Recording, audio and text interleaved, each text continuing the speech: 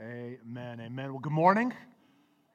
Good morning. Well, that was a real hearty, enthusiastic good morning. That was not that. Let's run that back. We'll try it again. Good morning. Okay, just want to make sure you're with me. Good morning. It is good to be together, apparently. But you can go ahead and get your Bibles out, and you can start making your way to 2 Peter chapter 1. 2 Peter chapter 1, which is where we're going to be this morning. We are in the second of 4 weeks where we're making our way through the book of 2 Peter. And it's worth noting, given that this is a short book, let me just lay out where we're going preaching-wise over the next number of months. So through May 21, we'll be in 2 Peter. At that point, I actually will begin a sabbatical, which, by the way, has been long planned, but want to make sure everyone's in the loop on that. And so then I'll be gone till the beginning of August. During that time as a church, we'll move our way through selections in the Psalms. Pastor Brian, Pastor Clint, Eric Anderson, Chris Risk will be preaching during that time. And then when I return, and then in August, we'll begin 2 Corinthians. And that's going to run us right up until about the end of 2023. And then we're back into the last section of Genesis as we start 2024. So that's where we're going.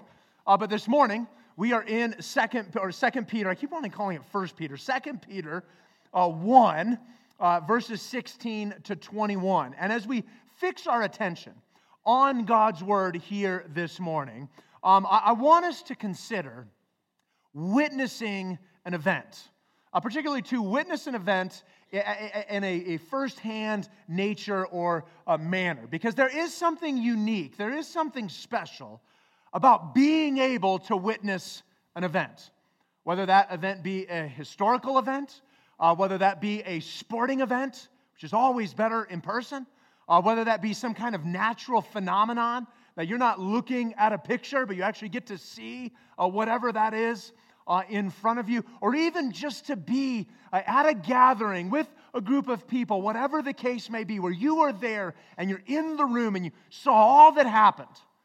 Shouldn't be surprised at all that Zoom weddings didn't exactly take off, right? There's no joy in that because you're not present, you're not together, you're not witnessing it. And I say this, and I want us to think this way because the text that we come to is going to highlight two very important witnesses with respect to the veracity and the truthfulness of God's Word. And I'll just tell you right here, those two witnesses are going to be Peter himself, and he's going to be representative of the apostles. And then the Scriptures are going to be the two witnesses that we're going to hear from. But what God's Word is going to lead us to, here's the main idea of what's in front of us here this morning, that we stand in God's Word, convinced of God's truth through God's witnesses. That the witnesses are going to tell us what God has actually said, and we can stand in that and be convinced of it. And so I'm going to read the passage. In fact, I'm going to ask you to stand as we honor the reading of God's Word. This is 2 Peter chapter 1, verses 16 to 21. Loved ones, this is the word of the Lord, and it says this. For we did not follow cleverly devised myths when we made known to you the power and the coming of our Lord Jesus Christ, but we were eyewitnesses of His majesty. For when He received honor and glory from God the Father, and the voice was borne to Him by the majestic glory, "This is my beloved Son, with whom I'm well pleased." We ourselves heard this very voice, borne from heaven, for we were with Him on the holy mountain. And we have the prophetic word more fully confirmed, to which you will do well to pay attention, as to a lamp shining in a dark place, until the day dawns and the morning star rises in your hearts. Knowing this, first of all, that no prophecy of Scripture comes from someone's own interpretation. For no prophecy was ever produced by the will of man, but men spoke from God as they were carried along by the Holy Spirit. Loved ones, this is the word of the Lord, and it will stand for all of time. Amen? Amen. Why don't you take your seats, and we're going to pray. Oh, gracious Heavenly Father, we are so thankful for your word. Father, we're thankful for the ways that your word does your work. And God, even this morning as we come to a passage that teaches us about your word, God, we pray that you would give us greater confidence in your word, a greater surety in your word, a greater hunger and desire for your word. God, would you have the freedom in these coming moments to have your way with your people, to challenge and edify and encourage and rebuke and whatever it is that we need. God, that you would be accomplishing it now in and through your people for your glory. God, as always, we want to pray for another church in the area this morning. God, praying for Desert Springs and for Pastor Ryan Kelly. Father, we pray that you'd be moving and working in that body of believers in the same way that we desire that you would move and work within us. And so, Father, come now, be glorified, have your way, give us greater confidence in your word, we pray. And all God's people said, amen. All right, the title of the message this morning is Stand in the Word. Right, stand in the Word. Last week, we talked about standing in Jesus. This week, stand in the Word, all under the heading of standing in the gospel. And again, this main idea that we stand in God's Word, convinced of God's truth, through God's witnesses. And so this passage divides quite evenly, quite nicely, into two sections, both of which are witnesses to the truthfulness and the veracity of God, one being Peter, the other being the Old Testament. And so we're going to spend our time looking at in these two sections around these two witnesses. And so if we're going to stand in the Word, here's the first thing that we see, is that we have to trust the eyewitnesses, right? That we trust the eyewitnesses. So look at what Peter says. He says, "For we did not follow cleverly devised myths, when we made known to you the power and the coming of our Lord Jesus Christ, but we were eyewitnesses of His majesty." Right? He's like, we saw it, we heard it, we were there. And so this first witness, the eyewitness, really is representative of the apostles, although it's coming through the perspective of Peter. And if you think back to verses 12 through 15, where Peter was reminding the believers of all that they had in Christ, but he also said, remember, he made that note in verse 14, he's like, I'm going to die soon. And so he wants to make sure that they can have confidence in the Word. And so surprisingly, he actually begins in verse 16 by addressing an accusation that isn't clear to us, at least not on the surface, but when we realize what he's saying, it becomes quite clear, because he says, we did not follow cleverly devised myths. And the myth, right, there was this myth, this false teaching that was going around, and apparently it revolved around the power and the coming of our Lord Jesus. And so he's like, listen, before I go, I want to make sure that you're clear that what we're teaching you is not a myth. This is, in fact, the truth of God. And so make note of this, first of all, we're not following a clever myth. We're not following a clever myth. Praise God for that, by the way, right? Wouldn't that be a bummer? Get the end of your life and it's like, oh, you were fooled. That would be tragic. It really would be. But we're not following a clever myth, right? And so Peter, now he's going to address false teaching all of next week, all of chapter 2, all around false teaching. We're going to see plenty of that next week. But there's this accusation and this myth around the power and the coming of Jesus. And let me just make this note. I think it's important for us to realize that even in Peter's day, people were dismissive of the Word of God. Every generation has to wrestle with people within their generation that does not believe, that is not yielded, that is not submitted to the Word of God, that does not hold it as authoritative. That what you and I see is not a new trend. This has been happening since Peter's day, right? And so this is why he's addressing it, not only providentially for the people of his day, but it's providential for us. And he speaks to this coming of the Lord Jesus, and we're like, okay, which coming? Now, in the immediate context, we might be inclined to think of the first coming, but in the broader context of the book of 2 Peter, the rest of the book, he's going to deal with the second coming of Jesus. In chapter 2, he's going to talk about judgment and how God did not spare a variety of groups of people from judgment. In chapter 3, he's going to address this question that was floating around the promise of his coming, but everyone's dying and he still hasn't come back. And he's going to exhort the believers in 3:12, be patient and await his return. And so contextually, the whole rest of the book of 2 Peter, when it deals with the coming of Jesus, it's going to point us to his second coming. And that would seem to be the myth that he's pushing against.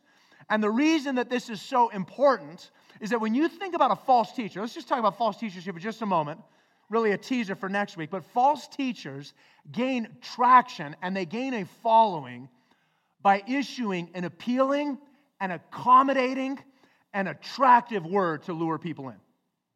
Right? They give the people what they want to hear. And so one of the prevailing heresies that Peter's addressing here is this dismissive attitude towards the return of Jesus. And here's what you got to understand. If you eliminate the return of Jesus, you are now eliminating any sense of judgment for sin or defiance. That was the allure. No accountability. Right? When you think about the return of Jesus, that is God holding humanity accountable. Right? When Jesus comes back, it's going to center around judgment. And so if there's no second coming, right, then the thinking is, well, there's no judgment, and I'm free to do what I want, and I'm not going to be held accountable, and there's no consequence for sin. Does that sound like anything else? That sounds like the nonsense that gets peddled in our day, does it not? I mean, we see this all over the place. And here's what's incredibly insidious, is it gets peddled in our day under the guise of Christianity, when it is, hear me when I say this, demonstrably demonic. Because there's nothing worse than giving someone false assurance with respect to their standing before the Lord and telling them they're okay when they are definitively not okay. And so Peter's saying, listen, this isn't a game. Unless you think this is the first time we've seen this, loved ones, the Bible begins with this. The very first lie that Satan utters revolved around this. Right, remember Eve? Hey, if you eat the fruit, you're not going to die. You won't die. That's what the serpent says in Genesis 3:4.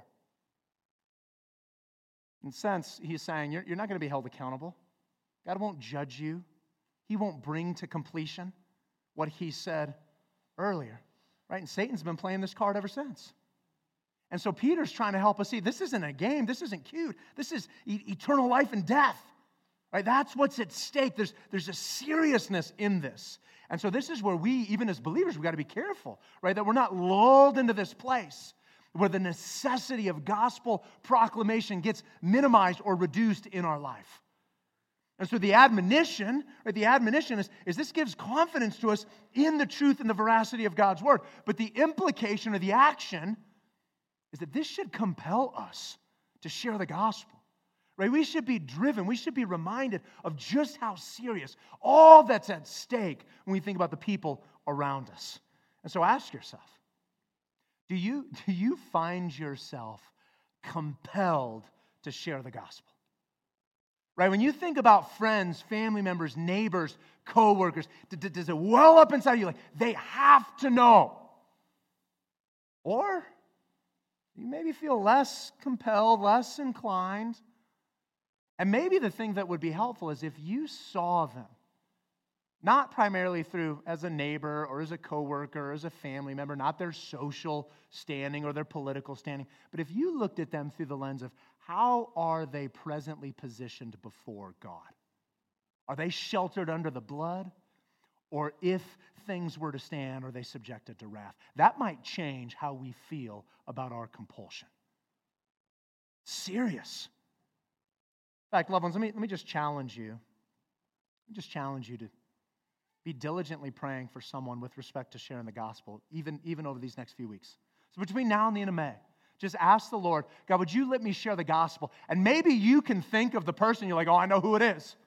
Like, I know this is the person I want to share the gospel with. Maybe you're like, I don't know who it is. And so you just start asking the Lord, God, would you let me do this? Would you let me share the gospel?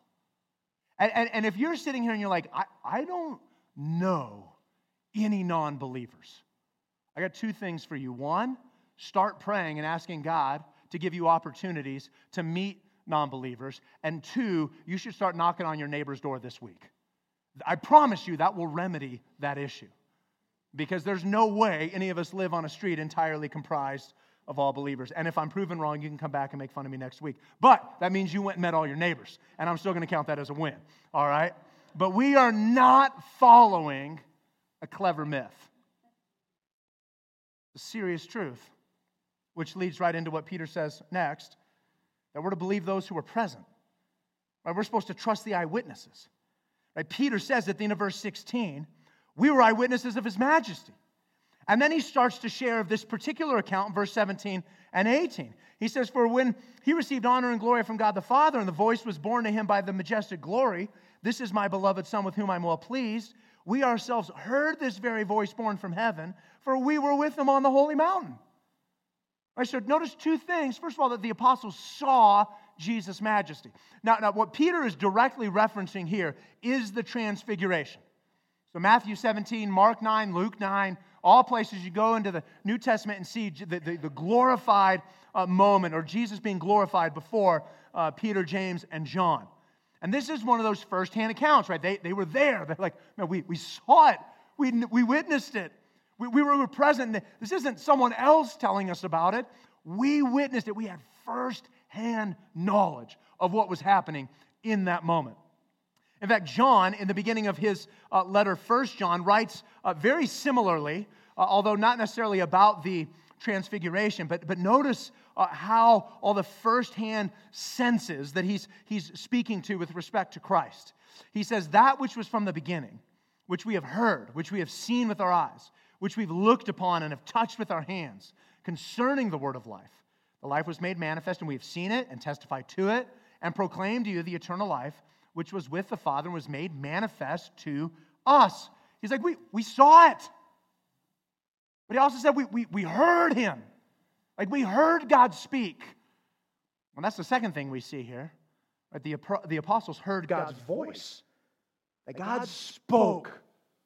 And they heard God speaking. Now, it's a fascinating thing that Peter is doing here, both in terms of him as an eyewitness, as well as how he's going to weave in the Old Testament here, starting in verse 19. And yet part of what's fascinating is how he uses the transfiguration in all of this. I mean, he could have gone to all kinds of different places, and yet he's using that for a reason.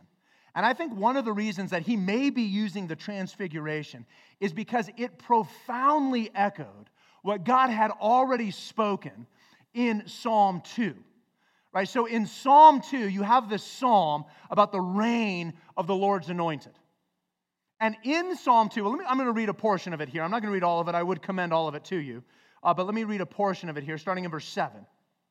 It says, I will tell of the decree.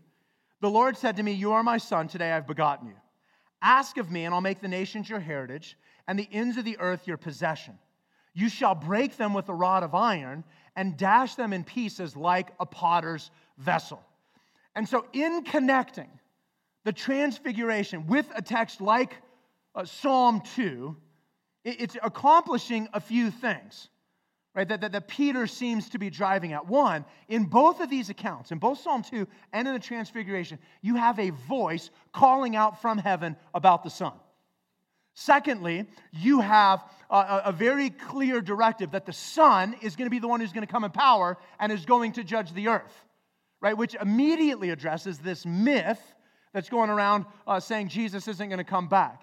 And then thirdly, it becomes this just brilliant bridge to the second witness that we're going to find in verses 19 through 21, right? That the Word itself, that the Old Testament is going to confirm what Peter is advocating for. That God had established His Word, and that established Word is going to confirm and align with what He as an eyewitness is putting forward.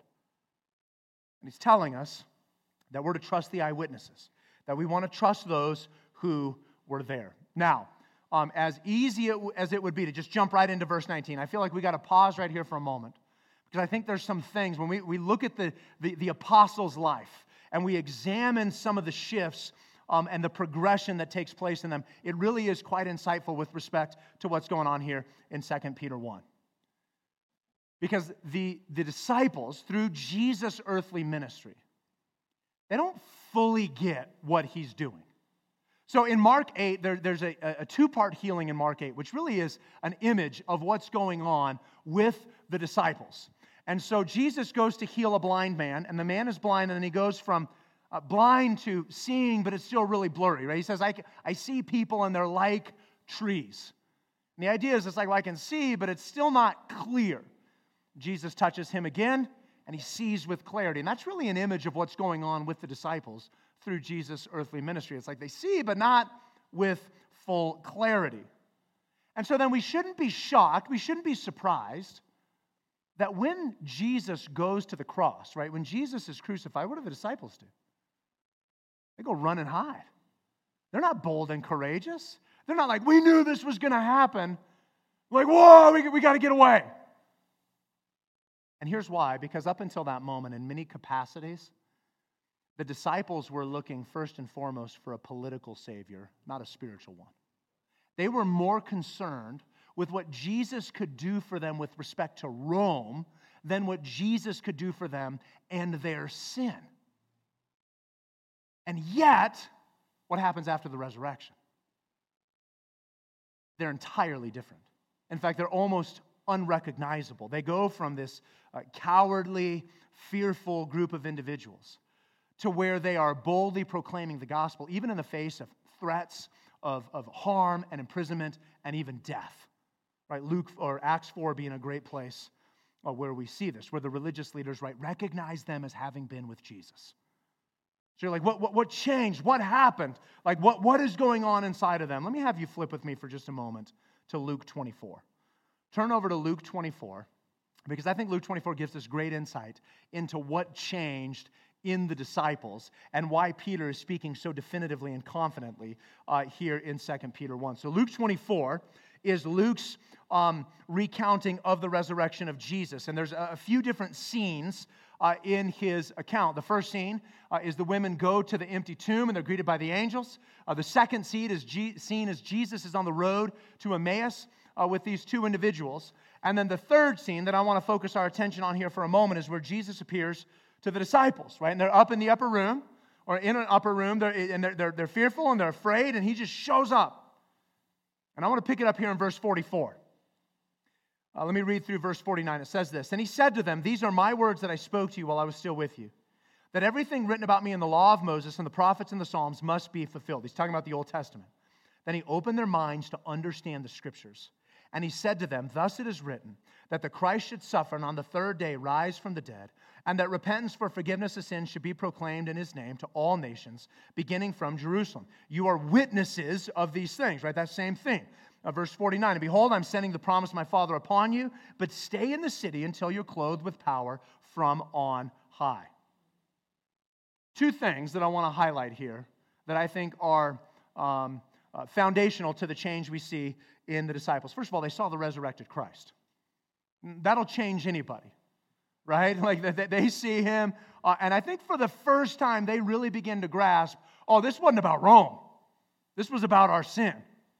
But that is happening in conjunction with that. For the first time, I think they really finally come to understand the Scriptures. So look at verse 45. This is a fascinating line. It says, "Then he," talking about Jesus, "opened their minds to understand the Scriptures." I think for the first time, the disciples are coming to realize, oh, the whole of the Old Testament was actually about Jesus. It was always pointing us to you and to this moment and to your salvation.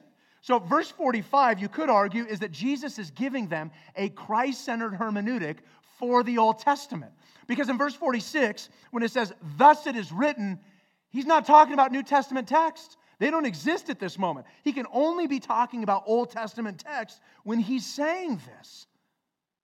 So for the first time, they're realizing, oh, the whole of the Bible is pointing, leaning, directing us towards Jesus. And so don't miss. For the disciples, it was understanding that Jesus was the interpretive center of the Scriptures that empowered and emboldened them. Did you hear that? You need to hear that because the same is going to be true for you and I. It's understanding that Jesus is the interpretive center of the entirety of the Scriptures. That's what empowered and emboldened them. Right? They see the resurrected Christ. For the first time, it's like, oh, I'm looking at the Scriptures like they're brand new. They've been pointing them all along. It's like, do you remember when you were a kid and you're watching a cartoon? And like someone in the cartoon finally gets it, right? And the light bulb flashes above their head. It's like, bing! It's like one of these moments. It's like, oh, you can see above all the disciples' head. It's like, bing! Like they're finally getting it. The light bulb lights up. They're like, oh, this is what's happening.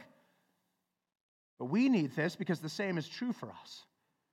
See, the Bible is telling us, when we fully believe what the Bible is telling us about Jesus, it's going to empower and embolden us. And I wonder, loved ones, if some of the disconnect in our lives is tied to some of this, is tied to failing to see Jesus as the interpretive center of the Scriptures. Because maybe for you open up the Bible and you look for some kind of moralistic teaching. You want the fortune cookie wisdom for the day or whatever it is. or you want to see your theological grid, or you want permission to live in a particular manner and way. And yet what you should be looking for is Jesus and how the Bible is pointing to him and how he's rescued us and saved us from our sin, being honest about our own state and what God has done to remedy that. That's what we should be looking for. Bottom line, Jesus is teaching us how to read our Bibles. That's what's happening in Luke 24. Jesus is teaching us, here's how you read the Bible. It's about me. And we have to understand it that way. We have to read it that way. That's what Peter's come to understand, and that's why he's sharing it in 2 Peter 1. Dave Helm, who's a pastor in the Chicago area, has this great quote around this idea right here. And he says, in many churches, the Word of God can be read, and the Word of God can be preached, but the voice of God is not heard. And what he's saying is we open our Bibles, and we fail to miss how it's moving, directing, pointing us towards Jesus. Right? We miss how God is moving us in that way. I'll give you one example. David and Goliath. I mean, it's the most egregious, abused, misused text maybe in all the Bible. Because how many times do people open up their Bible and you see David, and then the way we run with that is slay your giants? That is the furthest thing from what's going on in that text. Goliath is depicted as a serpent, right? The scale armor. David, stepping in as a type of Christ, rescues the people of God from certain destruction and death. It's not about slaying your giants. It's about how God's going to rescue his people. And for a moment, we're like, oh, maybe he's the Genesis 3 And then he definitively proves that he's not in a myriad of ways. But he's pointing us forward to Jesus. And yeah, how many times, right? How many times do we open our Bible and we read it, we preach it, we teach it, but the voice of God is not heard? Oh, God help us. God help us that would not be us. We want to trust the eyewitnesses, and we want to see Jesus. Which is what leads right into this second witness, starting in verse 19, that we trust God's confirmed word. We trust God's confirmed word. The second witness is the word itself. Look at what he says, verse 19, and we have the prophetic word more fully confirmed, to which you will do well to pay attention, as to a lamp shining in a dark place until the day dawns, and the morning star rises in your hearts. Right? So Peter's like, I could speak to you from my first-hand account basis, but the more forceful argument, the more confirmed argument, actually comes from the Word. And so again, he's about to die, but he's like, listen, I'm not nearly as important as the Word is. Right? You've got all you need in the Word. You can trust whatever the Word issues, whatever the Word offers, you can trust it. It's all that you need. Which isn't that a helpful word? That we have all that we need in God's Word? That the Word is what is most reliable. The Word is what is most trustworthy. That the Word is more dependable than our experiences, than our perspectives, than our emotions. I don't know about you, but man, I've watched far too many people move into some really bad spaces and places because they want to make their feelings, their perspective, their experience the primary source of truth. And it's just dumb. Because your emotions and your heart and your feelings will lie to you. The Word of God will never lie to you. And so God help us. God help us that we'd be people who would trust God's Word above all other things. Peter gives us a few reasons to do so. Here's the first, that God's Word confirms God's truth. God's Word confirms God's truth. So he says you've got this prophetic word more fully confirmed. He's like, it's been tested. It's proven true. People have come at it. They've lost. He's like, it's proven itself out. It's bore itself out. In fact, let me just give us a few biblical examples of God's Word confirming God's truth. Now, I've got 4. I just want you to know that I had a sheet filled. We could have done 30 of these. We could have done the whole sermon. That's all we would have done. Okay? And I say that just to let you know, man, this is like tip of the iceberg. Just scratching the surface. Far from exhaustive. Here, God's word confirming God's truth. Genesis 2. If you eat of the tree, you'll die. Anybody met Adam and Eve? You know why? They're dead. That's why. God's word confirmed his truth. He told them in Genesis 3, I'm going to return you to the dust. Right? They're dead. Exodus 3. I've seen the affliction of my people in Egypt. I'm going to deliver them. Exodus 12. They're delivered. Right? God's word confirms his truth. Deuteronomy 28. Right? That great passage of blessing for obedience, curse for disobedience. Right? If you obey, you'll live long in the land. It'll go well for you. If you don't obey, it's going to go poorly and you're going to be exiled. Now, we could run to hundreds of different places to see how God's word is confirming God's truth. We'll just run right to the end. Jeremiah 25, Jeremiah 44, they're exiled and destroyed. Right? God's word confirms his truth. 2 Samuel 7, there'll be an eternal throne for David. Matthew 1:1, Jesus, the son of David. We know how that plays out. See, when you read the Bible, you're going to find no shortage of examples where God's word confirms his truth. Right? God said it, and he did it. And so given the confirmation, here's what I want you to note. The command then is what? Because we have a prophetic word more fully confirmed, we're to pay attention. We're to pay attention to the word. Now paying attention, part of that is reflected in obedience. Part of that is reflected in a diligence. That there's a diligence to our pursuit of the word. Loved one, are you willing to do the work to learn the truth that God has put into his word? Think of it like this. There is no relationship that functions well without deliberate and intentional and purposeful energy and effort that gets poured into it.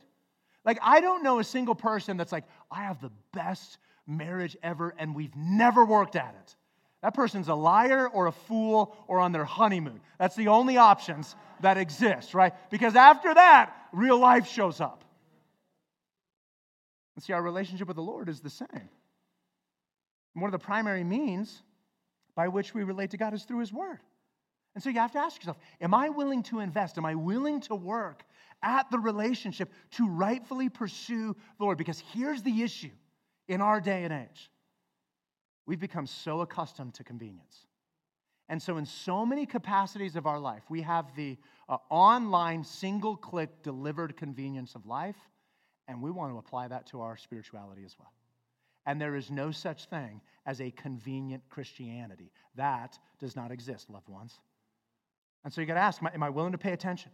Am I willing to obey? Am I willing to be diligent? Am I willing to put forth the effort?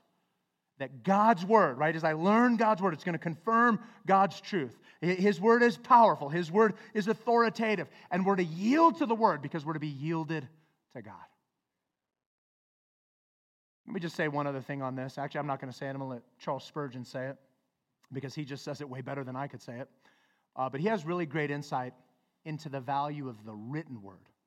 Peter here is giving us both the spoken word of God as well as the written word of God. And I think sometimes there can be an attitude where we're like, well, you know, it's written. Is that the same as if it's spoken? Well, Spurgeon, writing on 2 Peter 1, has this to say. And it's a longer excerpt, so bear with me. He said, if I heard a voice speaking from the sky, I would obey it. That's not bad wisdom, by the way. You would do well to do that as well. Okay, if I heard a voice speaking from the sky, I would obey it. But the form in which your call has come has been better than that. For Peter in his second epistle tells us that he himself heard a voice out of the excellent glory when he was with our Lord in the holy mount. But he adds, we have also a more sure word of prophecy. As if the testimony which is in the word of God, the light that shineth in a dark place, which beams forth from the word of God, was more sure than even the voice which he heard from heaven. Do not say that you would not, or that you would accept that call if it were spoken with a voice rather than written. You know that's not so in daily life. If a man receives a written letter from his father or friend, does he attach less importance to it than he would if he had received spoken communication? I reckon that many of you in business are quite content to get written orders for goods. And when you get them, you do not require a purchaser to ask you in person. In fact, you commonly say that you would like to have it in black and white. Is it not so? Well then, you have your wish. Here is the call in black and white. And I do but speak according to common sense when I say that if the Lord's call to you be written in the Bible, and it certainly is, you do not speak truth when you say, I would listen if it were spoken, but I cannot listen to it because it is written. The call is given by the book of inspiration. The call as given by the book of inspiration ought to have over your minds a masterly power. And if your hearts were right before God, that word spoken in the Scriptures by the Holy Ghost would be at once obeyed. Oh, God help us. God help us that we would believe God's word and that we would see how God's word confirms God's truth. Here's the second thing we see, is that God's word illuminates God's truth. God's word illuminates God's truth, also in verse 19, right? We're told to pay attention. How? As to a lamp shining in a dark place. He's saying that God's word illuminates it, it reveals, it helps us to see and to know. And we've all had that experience of being in a dark and unfamiliar place, and we're fumbling about, right, until the light comes on, and then we can see our way forward. So when growing up in Flagstaff, there are these lava tubes just outside of town. And that was a common thing to go do on a field trip, or sometimes dads would take their sons. Or when I was in high school, I'd go out there with my buddies sometimes. And so you get out into those, and that's a dark space because you get in there, and man, you can't even see your hand right here, right? You're doing that, you can't see anything. And so you don't want to be in that space without a light to illuminate the path forward. In fact, when I was in high school, I was out there with some of my buddies, and we were kind of tooling around, and we were all kind of exploring in some different areas, and my flashlight started to just kind of wig out a little bit. It was starting to short out, and so this moment of panic immediately welling up inside of me, because if it went out, I wasn't getting out. And so I finally got it to work and promptly made my way back to one of my friends so that if my flashlight quit working, that there would be some kind of a light to illuminate my pathway out. I say all this because here's what you have to know. That is exactly what the Word of God does for us. The Word of God illuminates into the dark place that you and I live, and it gives us clarity on the path forward. In fact, he says, right, he says that the lamp shining in a dark place. That dark place literally means a dungeon or squalor, and it's speaking to the evil of this world, and that God's Word illuminates truth with respect to the evil that we see all around us. And so in trying to make sense of the world, that God's Word is going to bring illumination. It's going to reveal. It's going to help us to know what's true. So a couple years ago, at like the height of the craziness that was all of our lives, I can remember just feeling so disoriented with what was going on in life and so confused, as I'm sure many of you were as well. And like, what is happening and what is going on and what are we to do with this? And I remember that particular morning, or one particular morning during that season in my Bible reading, one of the places I was reading took me to Romans 1. And man, like that cartoon character, I read Romans 1 and like, bing, light came on. I'm like, oh, there it is. It's God's Word revealing the truth, because what God revealed in that moment through His Word was that you and I live in a world where people have exchanged the glory of God for the glory of images. And we live in a world where people have exchanged the truth of God for a lie. And we live in a world where people have exchanged natural relations for unnatural relations. And so because of that, God has given people over to their lust. And He's given them over to their dishonorable passions. And He has given them over to a debased mind. And it was like, oh, there it is.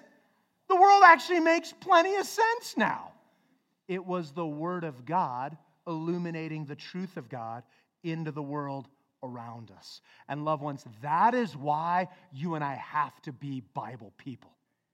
If you are not regularly soaking yourself in the Word, you are living life in a cave without any light. And no wonder you're fumbling around. It's the Word of God that illuminates the truth of God. And we see that happens until the day dawns. Now, when you see, particularly New Testament authors, talking about the day, that's almost always a reference to judgment. And so God here is hearkening back again that, that day is going to dawn. Judgment is going to come. Right? And it's the Word of God that's pointing us that way. Here's what's fascinating, is that in the context, he's talking about the Old Testament. Right, so this isn't Revelation. This isn't some from the Gospels. He's talking about Old Testament texts that point us forward to this day that is going to come. And I don't know what text he had in mind. He might have what we referenced earlier, Psalm 2. That certainly would have been a good choice. But it is God's word illuminating God's truth in a world that wants to reject and deny and defy and ignore and disregard what God says. And yet, even in the Old Testament, God's word is making very clear the reality of judgment. And so if you are here, listen to me, if you are here and you are not a believer, what you have to understand is that day is going to come. And if you are outside of the blood of Jesus, you are going to be consumed in wrath. And so we would implore you to repent of your sin and to trust in Jesus. And if you are in Christ, right, at a minimum, we should praise God that He has spared us from what we rightly deserve. But that should also compel us to be people who are sharing the gospel. God's word illuminates God's truth. Two other things that very much are related to each other, and then we're done. Here's the third item. And this will be one of the most obvious things that you've probably ever heard from the pulpit, but here it is. God's word comes from God. Are you not blown away by that? I mean, how stunning is that? And yet, it's important because this is one of the places where God's helping us to know that, right? We kind of chuckle and laugh. We know that, but it's texts like this that teach us this, right? He says in verse 20, knowing this, first of all, that no prophecy of Scripture comes from someone's own interpretation, for no prophecy was ever produced by the will of man, but men spoke from God as they were carried along by the Holy Spirit. That God is the source, God is the origin, God is the basis. Right? This isn't Peter or any other author doing his own thing, and God's putting his rubber stamp of approval on it. This is the Lord's. Some of you, in your work, you're familiar or you deal with intellectual property with what you do. The Scriptures are God's intellectual property. They're just being used and offered to us. Which leads us to this final item, that God carries His human authors. And I'm playing off this word here in verse 21. Men spoke from God as they were carried along by the Holy Spirit. So let's make sure that we understand the process here. That no one person is just making it up as they go or doing their own thing, but they're being carried. And that word carried, the Greek word there literally means ferried, and not like Tinkerbell ferry. I mean like boat ferry, right? So you're on the boat and being carried from point A to point B. And this really helps to explain why you can have such an array of authors writing in so many different times and places and languages, and yet they all drive at the same thing. It's because God's driving the boat. They're just passengers on the boat. They're all arriving at the same port of call because God's taking them there. In fact, one of the most compelling arguments for Christianity is tied to this. Right? You think about the composition of the Bible. Roughly 40 authors, over 1,500 years, writing in multiple languages. And yet, they tell a unified, cohesive message. If we walked out of here and witnessed a car wreck on Southern, we couldn't get our story straight. And yet all these guys, over all this time, are going to tell a singular message. One of the greatest arguments for why this is true. In fact, not only that, but this is why authors in the Old Testament can know nothing of Jesus.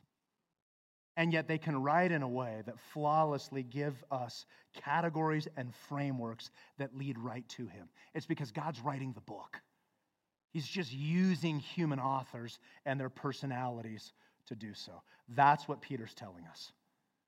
And so we can trust God's proven, confirmed, true word.